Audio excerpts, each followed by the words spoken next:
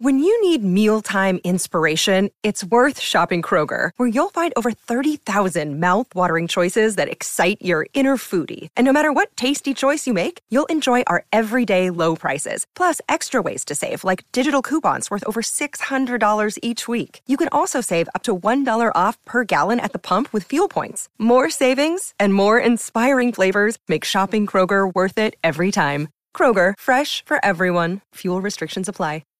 Hey there, everybody. Craig Cottle, Director of Nature Valiant School, co-host of the Survival Show podcast, coming at you today with part 2 of my look at getting prepared. I guess the best way of describing this is from a mental perspective, some things that you can be doing pre-event now so that you're ready for disaster. We looked at in part 1 ways that we can motivate. The main important word that we looked at was motivation. How do we go about motivating ourselves as individuals? Part 2, what I wanted to get into was a discussion on leadership and how you can work with others and some of the things that you can focus on there.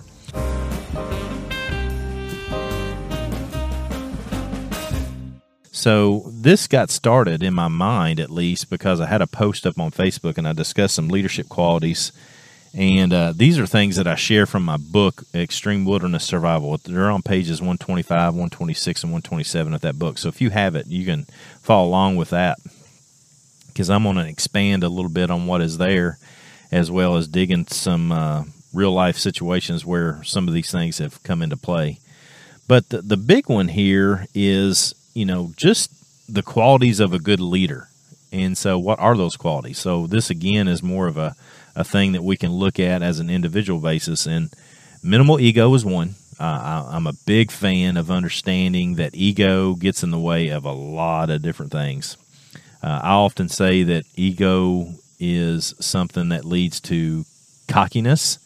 And I would rather, as a leader, and when I'm training other leaders, because I get an opportunity to do that on a regular basis, when I'm training EMS or fire or law enforcement, military, whoever it is, because I'm training a lot of leaders in those different entities, then I like the idea of confidence but not cockiness. Not cocky but confident, okay?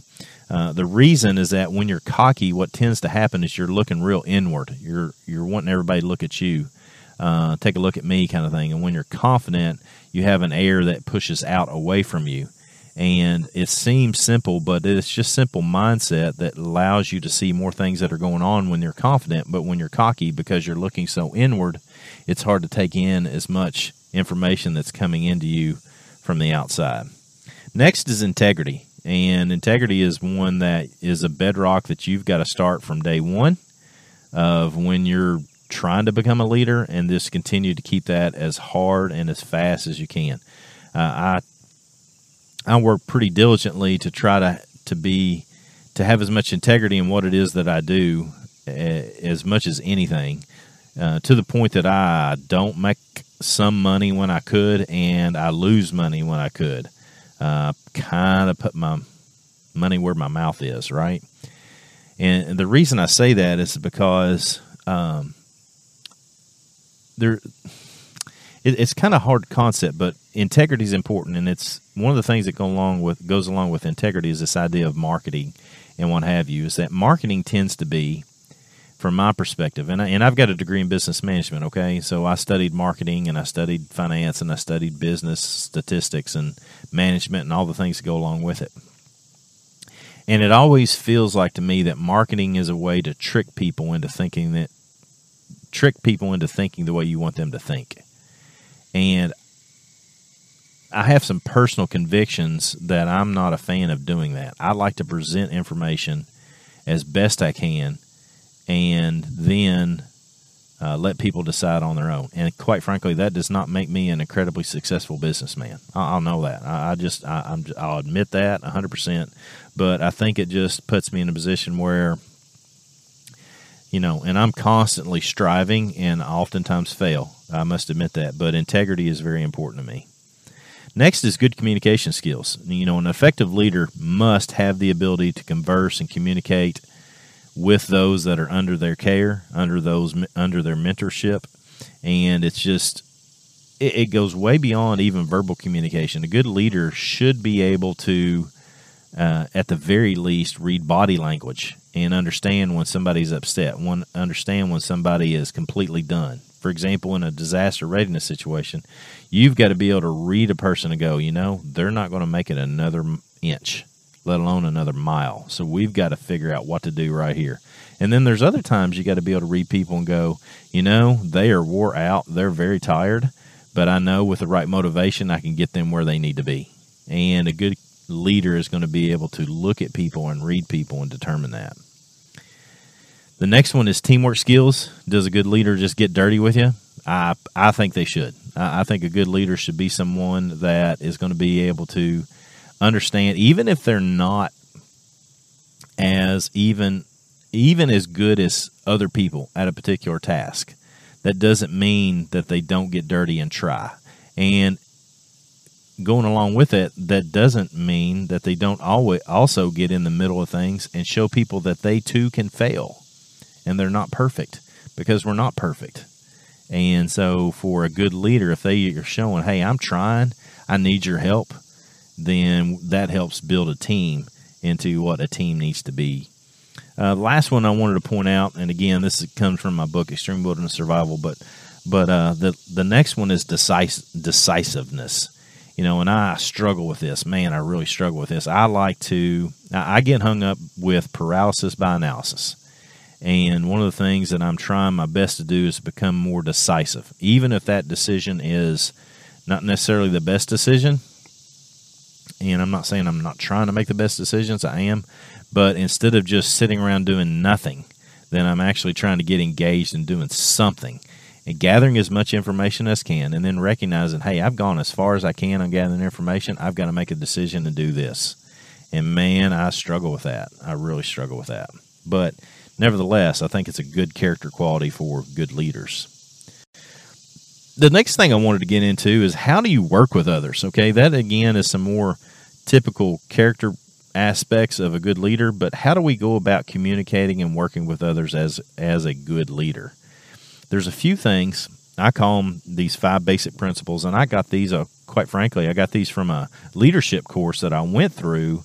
Man, it's been 25, 26 years ago now, real early on in both my marriage and when I got out of college and all the things that go along with that. And so it was I learned more in 16 weeks. This is a program where we went to leadership training 8 hours a day, 1 day a week for 26 weeks. It was half the year.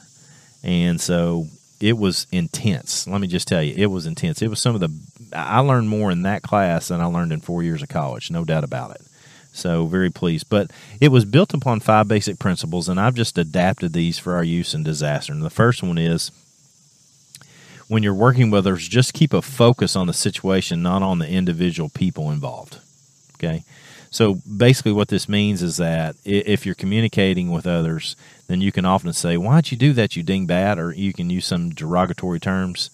And sometimes in certain circles, this is probably not the best podcast for those in the military, because there's just a different way that people in a government hierarchy like that, where there's rank and stuff of that nature, whether it's law enforcement or EMS or military.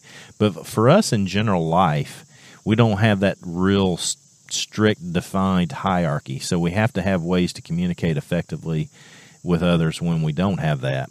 And this is one of them. You can't just say, yo, do this, because they are lower ranked than you. You've got to figure out how to communicate and get them motivated to get something. And this is a big one. You focus on the situation or the issue, not on the person themselves. Hey, Craig, you're a dumbass. You don't do that, because that doesn't help Craig out much at all, right? So what you do is, Craig, I don't like the way this shelter is being built. Let me give you a couple of pointers, and show them a couple of pointers, and then have Craig get on to work, okay? Number 2, maintain the self-confidence of others. This goes right along. If you're continually bashing somebody, then they'll get down on themselves, and when they get down on themselves, they get very unproductive, and that's not going to be an effective team member in a disaster situation. Number 3 is maintain constructive relationships. So this means, like in a family environment, you've got to work hard for a husband and wife team to maintain those constructive relationships. Because if you, as a husband and wife, are not maintaining a constructive relationship in disaster, when people are looking at you or looking at your wife or spouse or partner, whoever it might be, then what you're going to run into is a team that is divided. And so if you work on those constructive relationships, both with those that are below you, those that are at your same level, and those that are above you, then you're going to have an effective ability to share information, share skills with others in the midst of disaster and what have you. Next is take the initiative to make things better. You, that's you. That means you.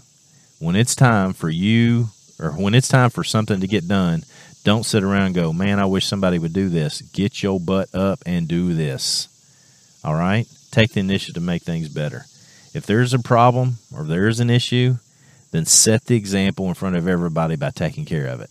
If you wish that somebody would get something done, then do it. And then next time, maybe you as a leader suggest or ask or tell even somebody, you need to do this. Well, they have a pre-event opportunity that they've seen you as a leader do it. So if you can do it, then they will too. And the last one is definitely in all things, lead by example. You can see how each and every one of these, more than anything, just kind of bleed off on one another. So when I say bleeding off on one another, each, lead by example and take the initiative to make things better is very similar. Maintain the self-confidence of others. If you lead by example, number 5, like we did, like maintain the self-confidence of others, and number 2, then people that are around you will continue to do the same. And so that's what I mean by these are 5 basic principles that are there for you to help understand some ways to communicate more effectively, to work within your team, to develop a team pre-event more than anything else. You need to be doing these things now in your families, in your groups, in your neighborhoods, so that when and if disaster occurs, you're already got motivation. That comes from part 1. And in part 2, what we're discussing here today is knowing how to communicate effectively and lead a group. Be a leader, not a follower. So, as always with the Survival Show podcast, we appreciate you guys. Please give us a 5-star rating over on iTunes. Check out our sponsors, and they're all in the links below. In the description, the links for all of those are in the description below. And we really appreciate you guys and everything you've done to help us increase the reach, increase the success of the Survival Show podcast. So keep it simple, be positive, and stay sharp.